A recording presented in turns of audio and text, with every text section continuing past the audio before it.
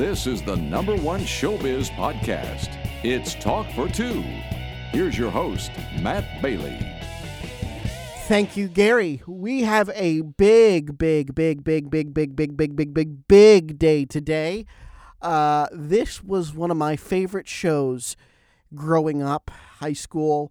Loved watching it every day. I'd come home, I'd stick on the Netflix, it was on Netflix at the time. I'd put on Netflix and I'd watch the show. And I'm not a big binge watcher, as you'll actually hear me say throughout these interviews. I like to savor things, watch an episode a day, 1 or 2 episodes a night over the summer. And I just remember kind of coming up in high school, and Leverage was one of the shows I'd watch to unwind. So to have 2 of the stars of not only the original series, but the reboot, or revival, I should say, of Leverage, called Leverage Redemption, which is airing on IMDb TV. This was a thrill. It is Saturday right now.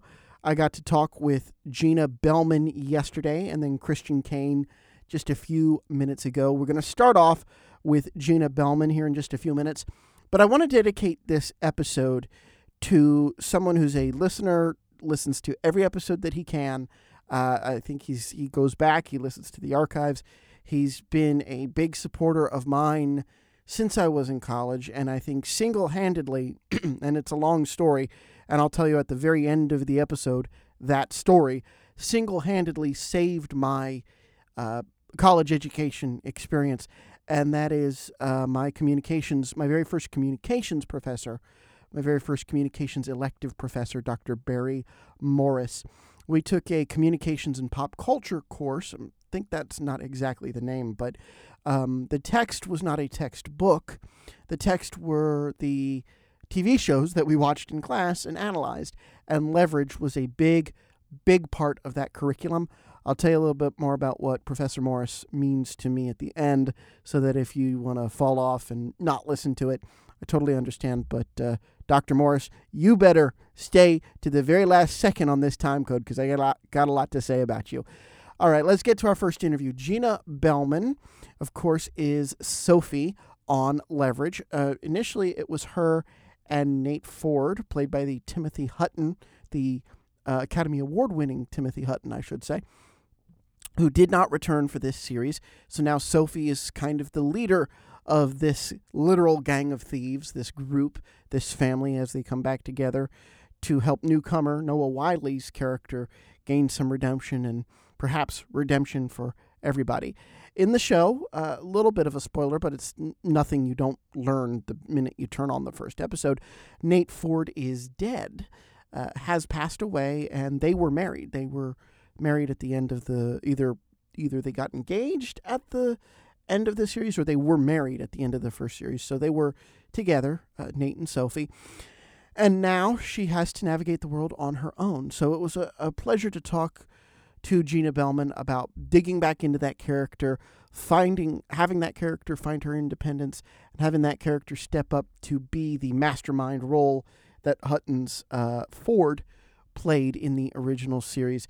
We got a lot of great interviews today, so I'm not going to take up too much time setting them up, but I will say that Gina does tease whether or not Nate really is dead or alive. So here now, our interview from across the pond, actually, over Zoom, with the fabulous Sophie, Gina Bellman. Gina Bellman, star of Leverage Redemption. I love the show. I love the addition of Noah Wiley. Can you talk a little bit about how that changed the dynamic, among sort of the core 3 or 4 of you, and then Noah coming into the mix and being the new team player? Yeah, I mean, it was interesting because obviously, you know, we're so connected with each other, all of us, and we were on this huge journey together with the original Leverage. But I think we're all very experienced actors who jump from production to production. So the kind of logistics of like working in a new player wasn't really that challenging. But, you know, there's always that worry that the chemistry is not going to be right. It's like, you know, not a worry, but, you know, a little niggling, because we knew we had a magical chemistry in the first iteration. But it really felt like, I remember walking into the read through. We had a very surreal read through where we all got to sort of meet the new people and introduce ourselves around the table. But because it was COVID, we all had to go in little ante rooms Mm. and do the read through on our own. But I could tell just from that read through that tonally, Noah was just gonna. He just worked so seamlessly with our voices, and I think what felt really apparent on that first read through as well, reading the first script, that you can't go backwards. I think that this iteration is very kind of forward looking, and it really felt like we want to obviously have new viewers come and find the show and discover the show and enjoy the show as much as our kind of loyal fans. And it really felt that actually having Noah and Elise Shannon in the mix gave us that opportunity for the audience to meet us, the existing crew, through the lens of the new characters. And I think that worked out as a really useful dramatic device. It really does, and the way it lays out and unfolds is so beautiful. How did it feel for you to be the lead girl now? I mean, of course, we had Tim Hutton in the original. Now he didn't return. It's Sophie's. It's kind of Sophie's story and her journey to her own redemption after losing Nate. How did that feel to you to now be in charge of this gang? I didn't really ever think of it in those terms, Hmm. because I think we kind of take it episode by episode, and the first episode is so sweet, and that they're kind of trying to kind of coax her, back into joining the crew. So there was never a point where it was suddenly like Sophie's the lead of the mastermind as such. I think it's done kind of really subtly, and the fact that she's a little bit resistant, a little bit reluctant, really helped me kind of I found my feet sort of with her as the season progressed. And then I don't know, I don't think anyone's seen the kind of the finale of the second drop, but she really, through the second half of the season, which we'll get in the fall, she really starts to get her kind of pace on, and she starts to really kind of enjoy it and thrive in that position. I think what was challenging, um, more so, was that Sophie and Nate were obviously such a pair. I mean, we even had a sort of online name of Nofi, and I didn't know how much Sophie's character would stand alone, because I know that Parker's got such a definitive identity, and Elliot has such a definitive identity, and Hardison has such a definitive identity. But Sophie's identity was so wrapped up in Nate. I wasn't quite sure how people would if people would allow her to kind of stand on her own 2 feet, and it's just been a real joy that people have embraced that. I feel really blessed. Was that fun to explore when filming, when getting the scripts? Yeah, I mean, just those tiny little moments of saying, let's go steal her. Someone asked me on another interview what was my favorite scenes, and it was just such a buzz every time I got to say that, because I could, we are very much, I mean, we're not like our characters, but we're very much in tune with each other. So I could see like Christian and Beth looking at me, very eagerly the first time I got to say that. And it was as if they were kind of mirroring their characters as well. It was like, is life imitating art, or art imitating life here? But yeah, it was fun to take a little bit more responsibility in each episode. I really enjoyed it. Hmm. And I must confess, just because I'm not a binge watcher. I know it's set up that you watch it, you can binge. I love that TV is so serialized these days, but I like to savor. I know we're getting the second half in the fall. I want to get as close to that as I can before I blow through all these episodes. So I'm only through episode 4 or 5. But I have to say, I'm already seeing that Sophie is so much more maternal on her own. You've adopted your new crew member and are looking out for her, same, just as everybody else is. And of course, with Noah's character, I think there's a little bit of shepherding there as well. Would you agree? Yeah, I'm not sure. It's funny because I always thought of Sophie as very maternal in the kind Hmm. of first iteration. And one of the things I was really nervous about, because, she mentored, Parker so much in the first iteration. Um, and I was very careful, like I really didn't want to continue with that. Because she's, obviously Parker's been running an international crew and she's matured and she's, had her own responsibilities. And I didn't want it to feel like condescending in any way. So Hmm. it was great that we got this little sister, Annalise Shannon, because I do think that is a big part of Sophie's. You're right in saying that's a big part of her kind of personality and her character. So it was, it was a godsend for me that that Sophie was able to kind of express that with the Brianna character. And I mean, now I do think that my relationship. So I keep saying my. It's hard. I get it. Sophie, Sophie's relationship with Hardison Yeah. was extremely maternal, I think, in the first iteration. And, obviously Aldous was so young when we started out, that I did sort of miss that I didn't get to play that with him anymore, although, in real life and also off, on camera, we're also proud of where he's at and what he's achieved. Yeah. But I did sort of miss playing maternal towards Hardison. Hmm. And now the character of Parker gets to be maternal as well, and gets to be that mentor, uh, and shepherd in and teach her ways to the young gun of the team. Yeah, exactly. And so obviously there's a lot of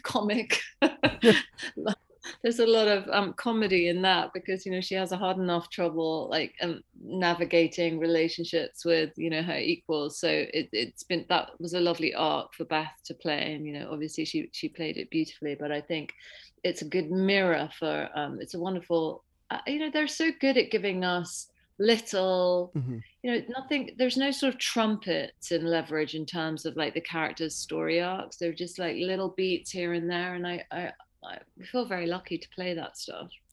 Do you get to improv at all? It seems like it. I know the structure of the con obviously has to be very, very scripted, but in terms of your relationship, the group ensemble dynamic, are you allowed to improv at all within that? Yeah, we got to improv a lot more this time around because we didn't have a writer's room because of the COVID protocol. So Oh wow. we never had a writer on set. And so there were in the past, you could read a script, and then obviously you're in touch with email with people and go, oh, I think there's space here for a little bit between Parker and Sophie, or I've got this gag, and I think it would be better if Elliot said it, or I think this is Elliot's scene and maybe he should have the last line. We're very, very collaborative in that way. We all like huddle every time we work on a group scene together, and we all give each other little moments that we may not have seen spotted ourselves. And then sometimes there'll be just like a physical bit that, like, Beth and I both love doing kind of like physical stuff together, like little quirky little things with props. So we might say, oh, could you bring in a pile of money, and we're going to do this little thing here. Yeah, so we did get to improvise a lot in our little character moments together.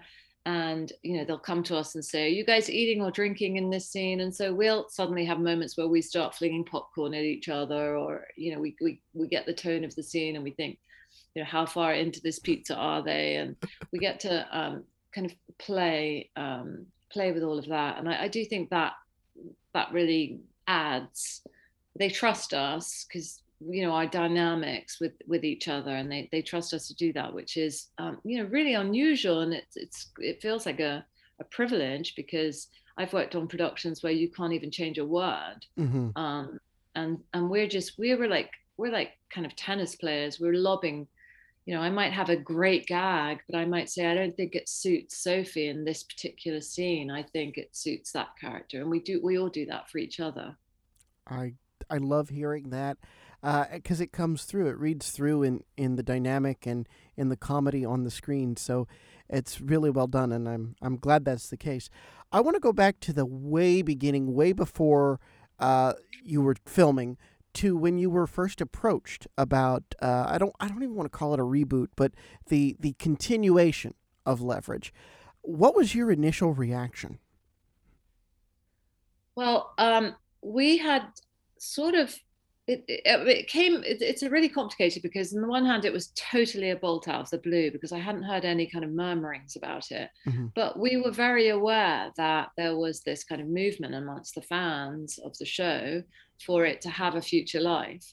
And we'd meet up every year or two, as a group. If we were all in the same city at the same time, we always met up, and we would always discuss, oh my goodness, they're still behind us, there's still this army of fans that want this show to have a future, and wouldn't that be amazing?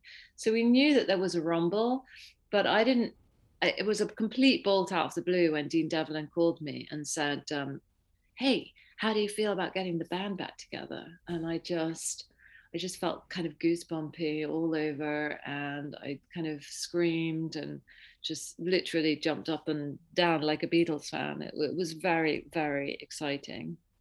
Love that.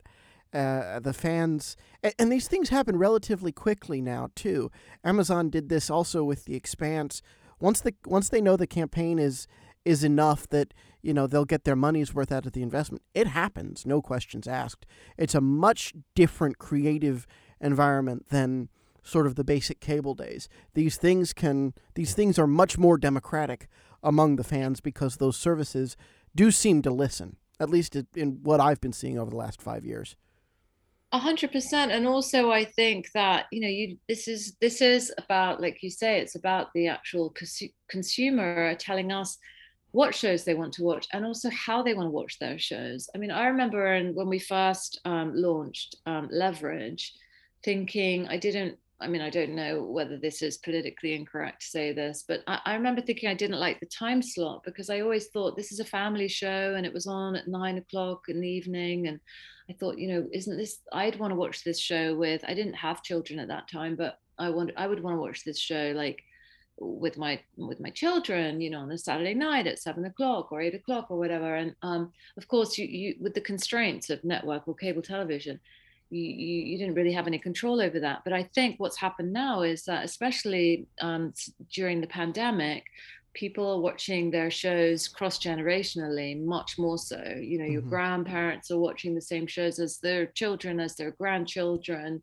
And I think that will change the way that people, it feels like a fresh movement that people are watching things cross-generationally. And I think that our fans are going to be very, very happy where the show ended up being on a platform where they can do that. They can choose the time and place to watch it with whomever they like. And you mentioned the pandemic, and you mentioned having to be sort of isolated for the table read. But what surprised me is that you live in London. I hope you don't mind my saying that you live in London. What was the process like, sort of breaking you out of your country to get you to come over and be able to film with everybody?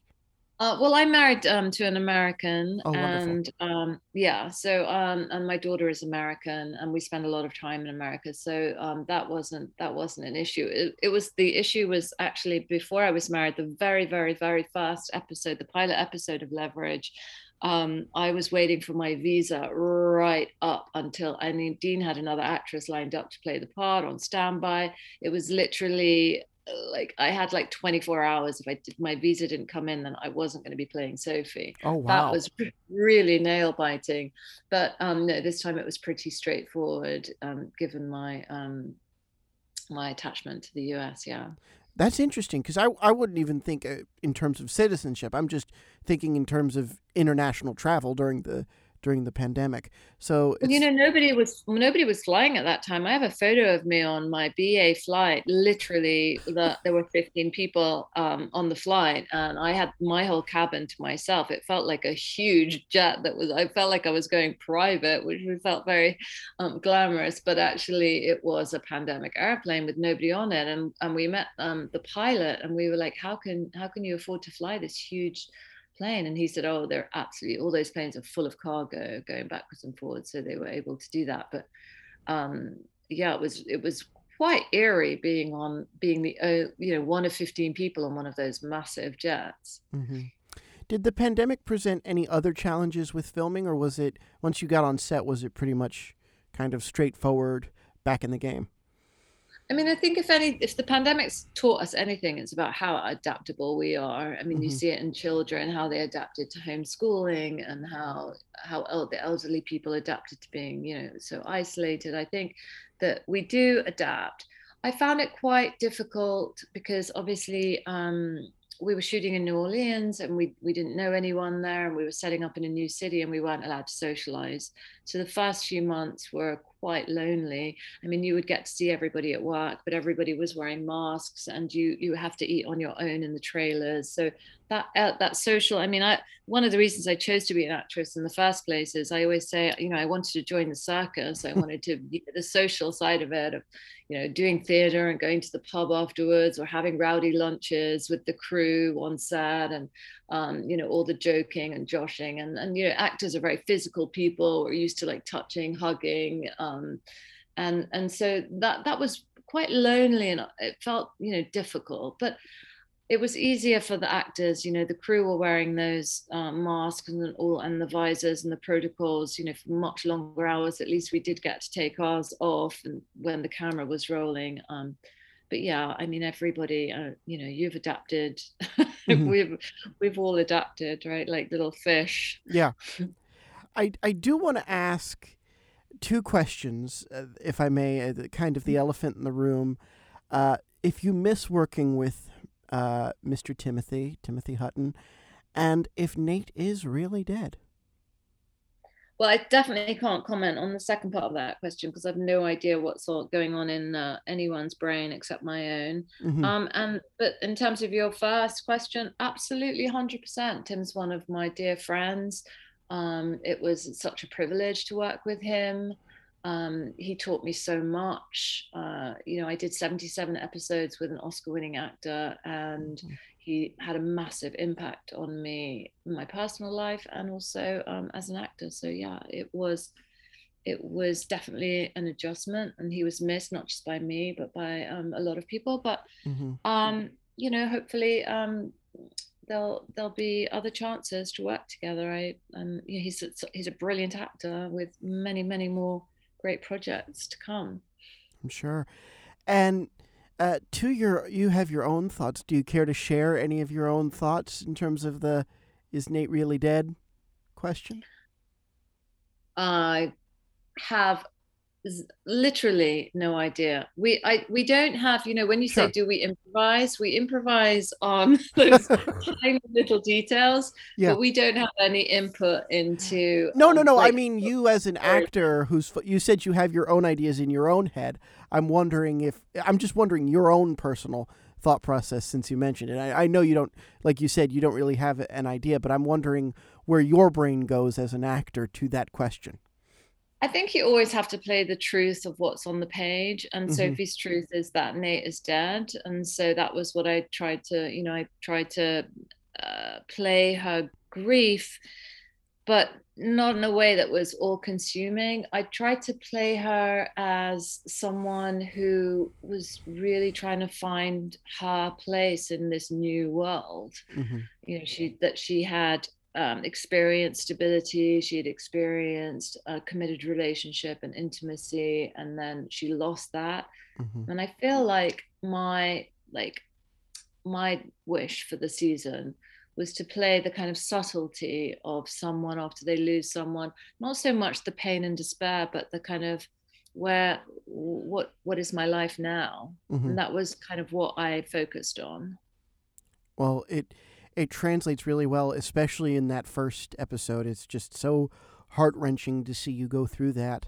And it's almost laid out. I don't know if this was your choice or the choice of the writers and the way it was edited, but it's almost like, that was the sacrifice for living the life that you've lived as a con artist, was you can have love for a minute, but then it all goes away. And I think maybe I'm reading into it, but that certainly is how it came across in the first few moments, and it was certainly played very beautifully. I like that. Thank you. Yeah, I like that concept.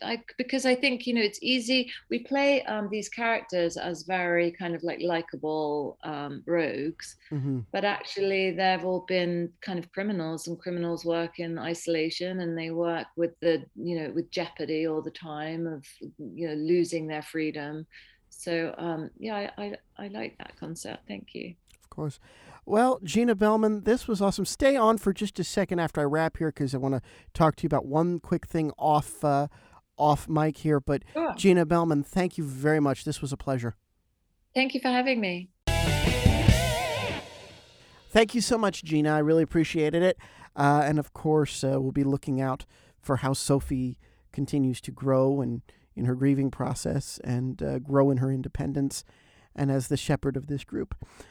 My next guest is somebody I've wanted on this show since it became a celebrity talk show in 2015. He is I'm just a huge fan of him. Our whole family is. My mom loves his music, loves his acting, has watched everything this man has done. I admit I started watching The Librarians, but kind of fell out of it. But anything he and Dean Devlin do, they are a dream team. Christian Kane is like, you've heard of a triple threat. I think he's like a quadruple threat, quintuple threat. I mean, the man is an incredible actor, an incredible action hero. His fight choreography, which we talk a little bit about in this interview, is just phenomenal. He's an amazing Southern rocker country musician. The music, I honestly think, and I think I almost told him outright, you don't do enough in music because your music is so good. We need more. And he said, I know. He said, I know the Caniacs out there, which is what he calls his fan base. He said the Caniacs out there want more, and we're going to work on giving them more. We talk about everything. We talk about returning to Leverage, doing the fight scenes under the COVID guidelines, music, his career beginnings. He has a really interesting beginning to both his acting and music career. It's really, really cool. Again, I'm trying not to waste too much of your time setting these up, so I'll just say here now to talk about literally being back in action, our interview with Christian Kane. Christian Kane, welcome to the show. I got to tell you, I wanted to talk to you since I started this podcast. I'm such a big fan. You are so cool. That means the world to me, man. That means the world to me. Thank you so much. I'm happy to be here. Well, it's a thrill to have you. Leverage Redemption.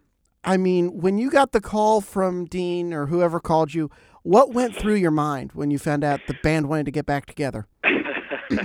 Well, fortunately, unlike some of the cast, I've been working with Dean since the first day of Leverage because we went off and we did The Librarians afterwards, which I did with Noah Wiley. Mm-hmm. And then me and Dean split off and did my own show called Almost Paradise in the Philippines. So I had a little more inside scoop than the rest of the people. But we were in the Philippines and Dean had come in to direct the last episode of Almost Paradise.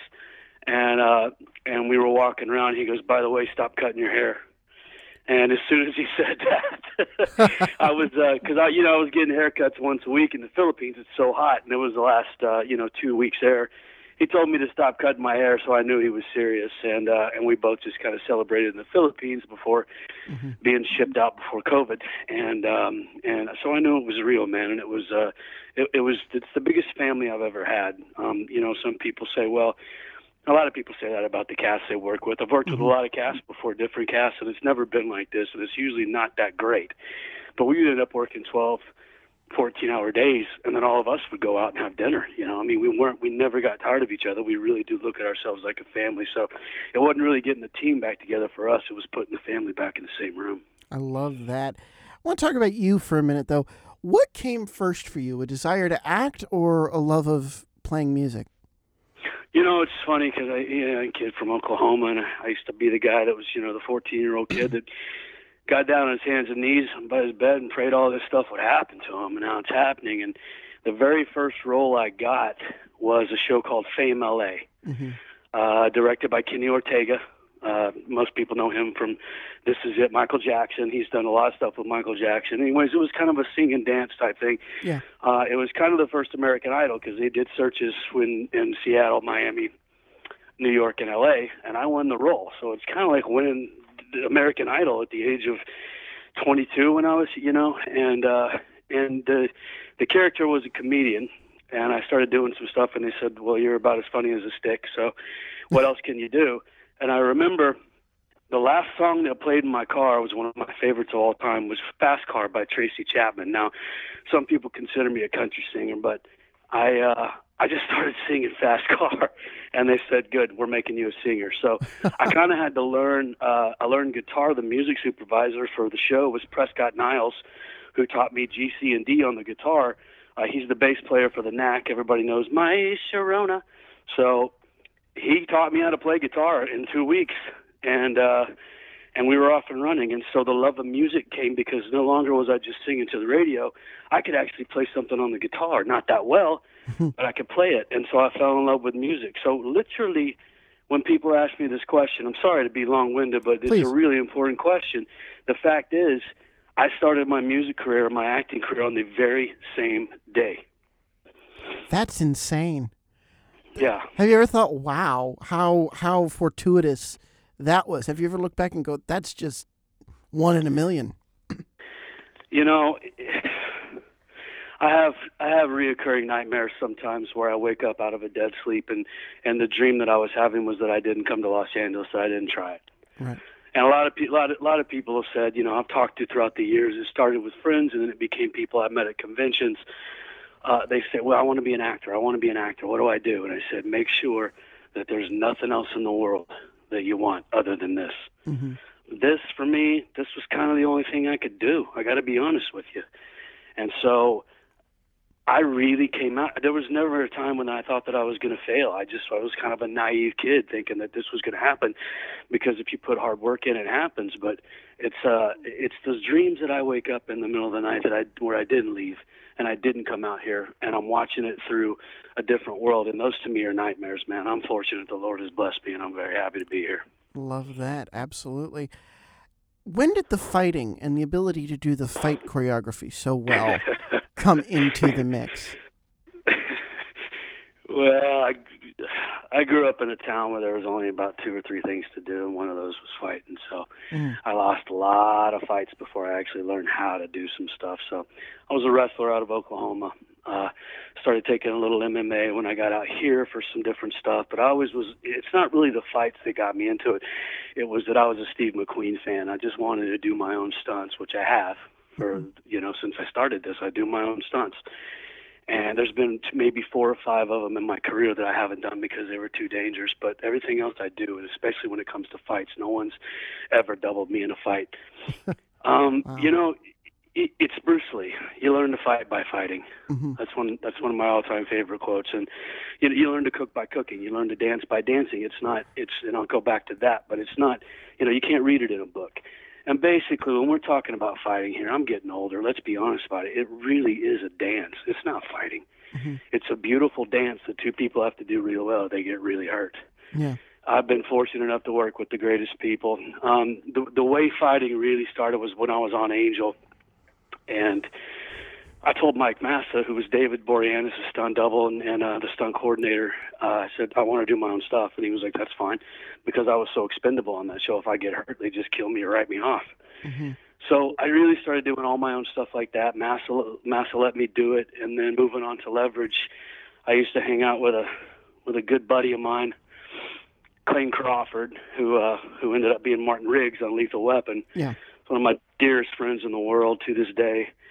And we were going out in Hollywood, and we were getting into a little bit of trouble. And John Rogers, the creator of Leverage, kind of knew about that. And so, it was all about the acting. It was never a question of whether I could do it or not. He knew that we had been in a little bit of trouble. And it just kind of happened. I mean, it really is, man. I'm sitting here acting like a tough guy. It really is a well-choreographed dance. It's just instead of being beautiful, it's violent. How did it work with COVID this time around, staging that choreography for the revival? Well, we were very fortunate. Our boss and creator of the show, Dean Devlin, mm-hmm. Independence Day, Godzilla, The Patriot, you name it. I love Dean. Dean. He's such a great guy, and he's been so kind to me. And we were tested 3 times a week, Monday, Wednesday, Friday. No matter if you were working or not, you came in. Dean did something really great, which is instead of bogged down in Louisiana, hospitals with all these COVID tests that we were going to be taking. He bought our own machine and bought our own setup, so that we were not able to make the health industry lag there. Mm-hmm. And we took COVID tests, and I actually ended up getting COVID in December. Wow. Yeah, it was not fun, but it had nothing to do with the set though, because no one else got COVID. I must have gotten it somewhere else. It's really, and but we were very careful. We were very, very cautious. We always wore masks, even when fighting, and when and everyone was tested. And by the time we ended up doing the fight, we knew that everyone was 100%, free, and then we take the masks off and do it. How was tough, your? man. I mean, I want to pause there, check in on your health for a second. Are you okay? How bad was it? Are you okay now? It wasn't that bad for me, and I'm fully vaccinated, and it really honestly wasn't that bad for me. It was more the fact that I had felt like I had let Dean down. Thank God it was right before the Christmas break, so we were going to go off anyway. It couldn't have happened at a better time, but everything was fine for me. So I'm very fortunate. That's good. Well, you said something. You said you learned to fight by fighting and you learned to cook by cooking. And after I got done with Gina earlier yesterday, I asked her, I said, so what should I know about Christian going into my interview with him tomorrow? And she said, that dude can cook. And one of the things you didn't get to do this time around on the set was make your sandwiches. Yeah, I used to make her sandwiches, and she used to love it. I used to go. I mean, we couldn't do it this year because of COVID, but every single season on Leverage for 5 years, I would go and make her. So she wanted a sandwich, I'd go in the truck and make her a sandwich. Especially when she was pregnant. She was pregnant for a while on season 3, I believe. Yeah. And she was always craving something, so I always had to go make her something new. I just love to cook, man. It's an art form for me. I believe you eat with your eyes before you eat with your mouth, and it's something. It's something that I didn't have any money when I came out here. And then I got a job, and all of a sudden I wasn't living on a can of ranch-style beans and ramen noodles anymore. I could actually buy some food. Mm-hmm. And, of course, at that time, the Food Network really wasn't that big of a deal, but Emeril Lagasse was all the rage. So I used to watch Emeril, and I told him that when I met him. I told him how much he meant to me, and I really found a love for cooking. And now it's become a huge thing for me. I had my own TV show for a while, my own show called Kane's Kitchen that we're going to bring back. And it's just me cooking. It's just me having fun. It's not about making money. It's just me doing what I do and finding enjoyment through that. And found that I reach a lot of people on Instagram by showing food as well, because we all have the love for that. I know that me and Freddie Prinze Jr., we seem to be in competition of whose food can get out there the fastest. He's an old friend of mine that I did summer cats with, but it's fun because he'll like my stuff and I like his stuff, and it's a lot of fun. Is there a favorite thing of yours to cook? What do you like to make the most? Man, I'm gonna be honest with you, and I kind of grew up in Texas, grew up in Oklahoma, was born in Dallas. I love Mexican food. I always have, but when I came to California, I found out there's a thing called California Mexican, which I really, really enjoy. I mean, I still love all the lard and refried beans and the really good Mexican foods you can get, but that's kind of Tex-Mex, to be honest. But California Mexican, really fresh. I love burritos, fresh avocado, fresh tomato, stuff like that. I love Mexican food, but I love it when it's fresh. Love that. Absolutely. I want to switch gears here. I want to talk a little bit about, we'll come back to Leverage at the end, but I want to talk about your music. My mother is a Caniac. Oh, wow. Absolutely loves you. I love your music, too. Now, forgive me if I just haven't seen it, but haven't put much out in recent times. Are you going to get back into the swing of it with music and releases, or is that on hold with the acting? No, it's not, and the acting is not on hold either. No. I mean on hold because of the acting. I'm sorry, I misspoke. Right? There. No. I understand exactly what you're saying. No, I actually reached out to one of my good friends who's a producer the other day, and we talked for about an hour. We haven't spoken in a while, and I think we're going to get back in the studio and do something. I'll keep names out of it right now, just because of stuff. But I've been writing with my guitar player Hank, Riley Smith, who's, I guess he's Nancy Drew's dad on Nancy Drew, which, I mean, I don't think we're that old, but whatever. He plays a dad. Riley Smith's a very dear friend, and when he comes back into L.A., which is very rare, we always get together and we write some stuff. We've got a couple of songs we wrote.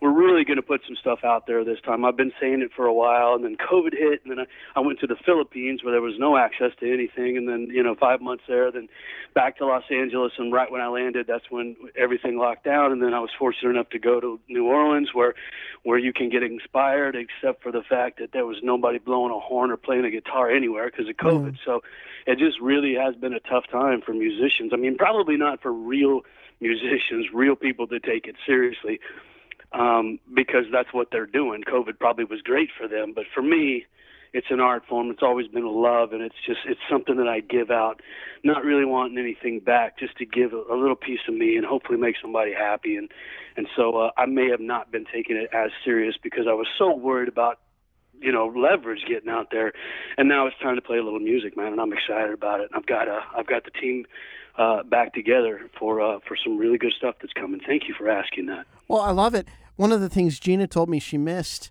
was getting to see you gig somewhere while you were shooting, because live shows weren't happening at that time. So, got anything lined up? Any live shows lined up? I don't have anything lined up at this moment. Me and Riley used to go out for a thing in London that we do called One More Shot, and that's been a huge success for us. So we go out and travel and play around London a little bit and play for sort of a charity type benefit, that just helps people. And a lot of Caniacs there. By the way, tell your mom thank you for being a Caniac. It means the world to me. Yes. But nothing going on right now just because of COVID, man. You can't book anything. We wanted to go to London. We were supposed to go to London, and we just can't. So there's really nothing we can do at this point. And Gina's talking about the fact that we used to play out in Portland when we were there, like once a month, and the whole cast would come, and we would just, everybody had some adult beverages, and we would play music, and we had a blast. And Timothy Hutton ended up directing my first music video, which was The House Rules, and we directed it in the club that we played at. And so that was a lot of fun back then. I miss the music a lot. It's just been tough to get back into it with everything going on. So we're on that road right now to get back in there. Well, it's funny you talk about, it's a hobby, it's a passion, it's love, compared to people who do it full time. The music is really good, Christian. It's really good, and it's like you could tour on those albums. I mean, seriously, and you should. So take it from. Well, we did for a little bit. A little bit, and I think that's what happened the most was the fact that it became a business. And I'm not going to candy coat it anymore because I don't have to. Nashville didn't want us, and I'll tell you why. Yeah. Bob Ezrin produced my album, who did Pink Floyd, The Wall, Kiss Destroyer. I mean, he's a rock god. And I think Nashville, when I see Nashville, everybody thinks I'm hating on Nashville. I've invested in a restaurant there. I don't hate Nashville.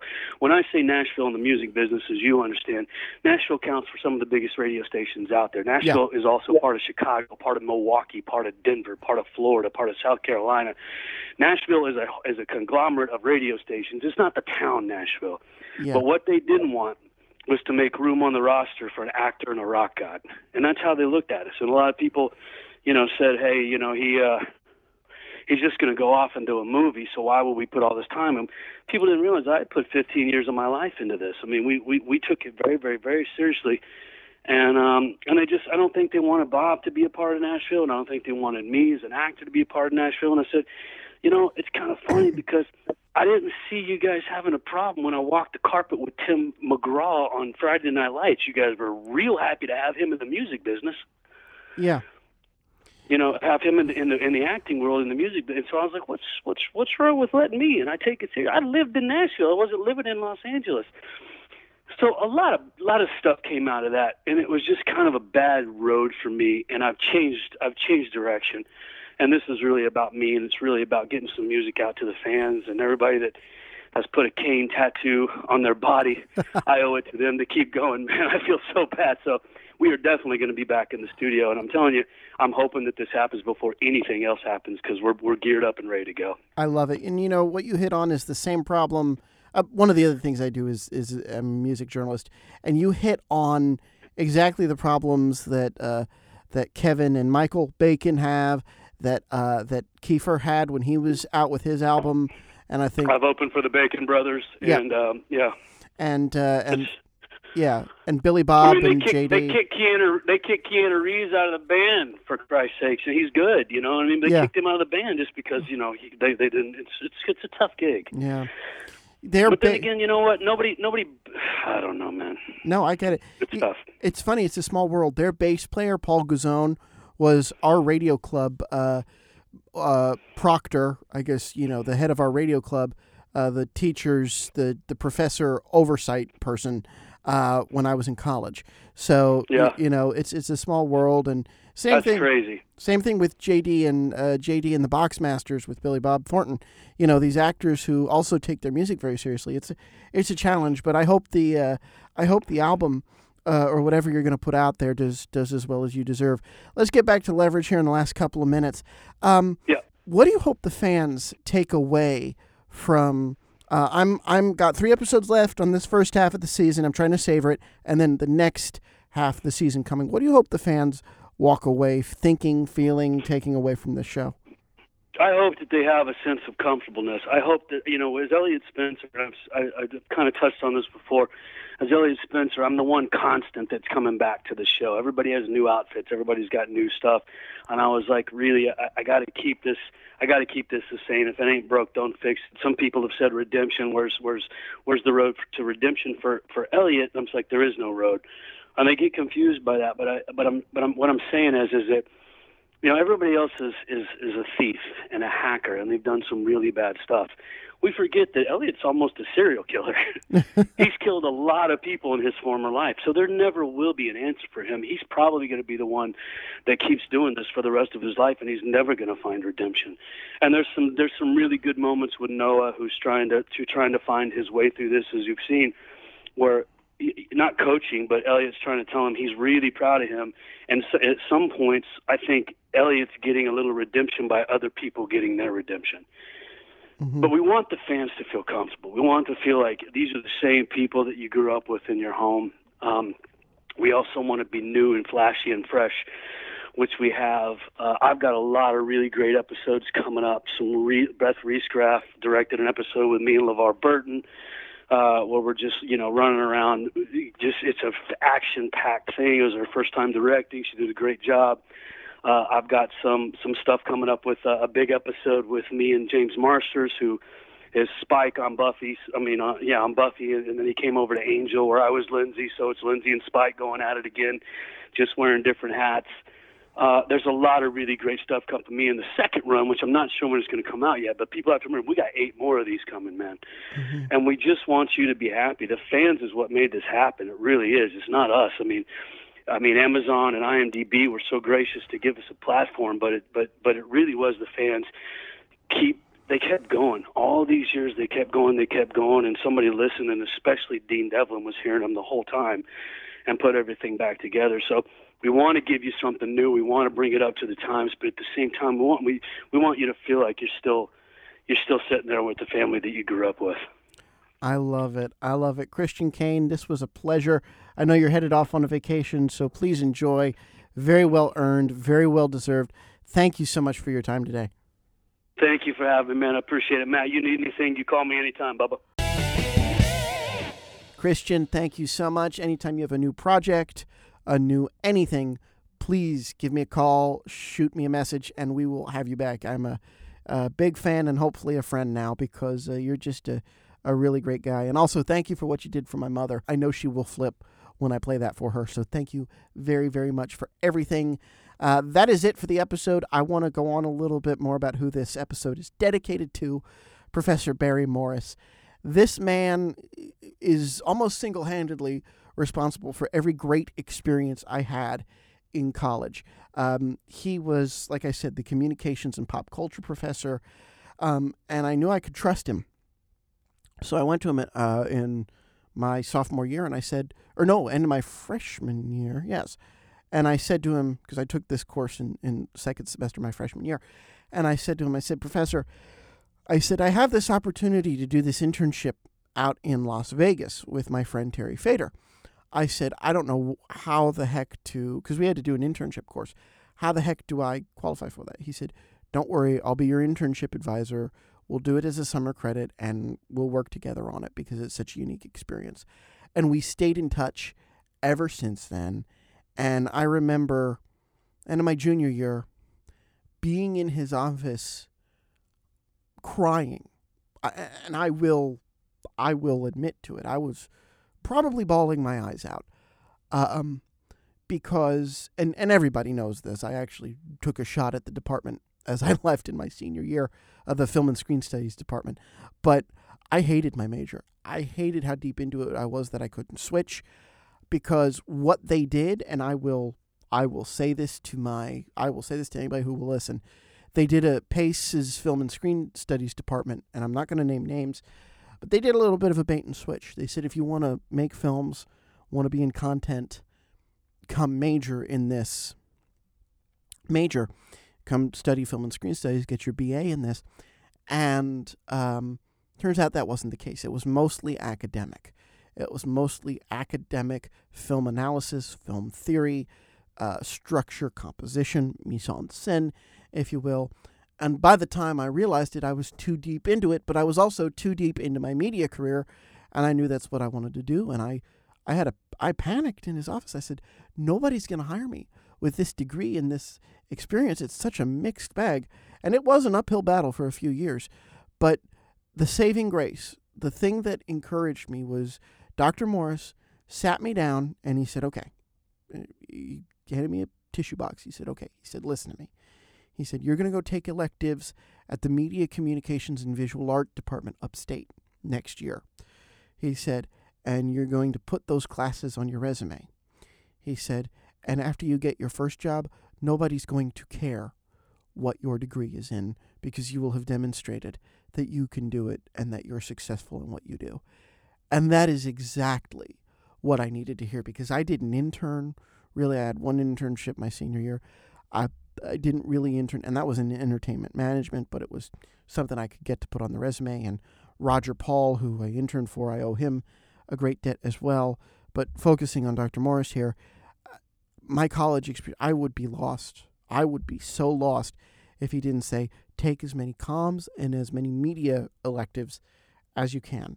And so I have him and Professor Fink and Professor Maharaj to thank, and I got to know them through Dr. Morris's recommendation. So, Dr. Morris, this show is as successful, and I'm where I am in D.C. in large part because you saved my opinion of my college experience, and you saved my last year and put me on the right course as much as I could be. And that is why I keep bothering you to co-host or to be a guest, because there's just an immense amount of gratitude that I don't know that I could ever repay.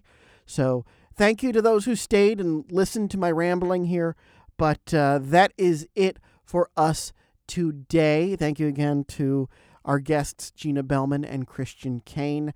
Remember, you can subscribe to us in iTunes, Stitcher, Spotify, wherever you get your podcasts. Follow us on Twitter and Facebook at Talk4Two. Follow us on Instagram at Talk42Pod. Reach out to me at talk42cast@gmail.com. That is TALKFORTWOCAST@gmail.com. And visit our mothership, Talk42.com. It's all there, even some video extras, with one more big shout out and dedication for this whole leverage thing to Dr. Barry Morris, who used leverage 5 years after I had found it in class.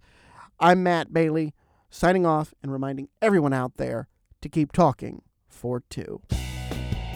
You can hear more show business interviews with the stars at talk42.com.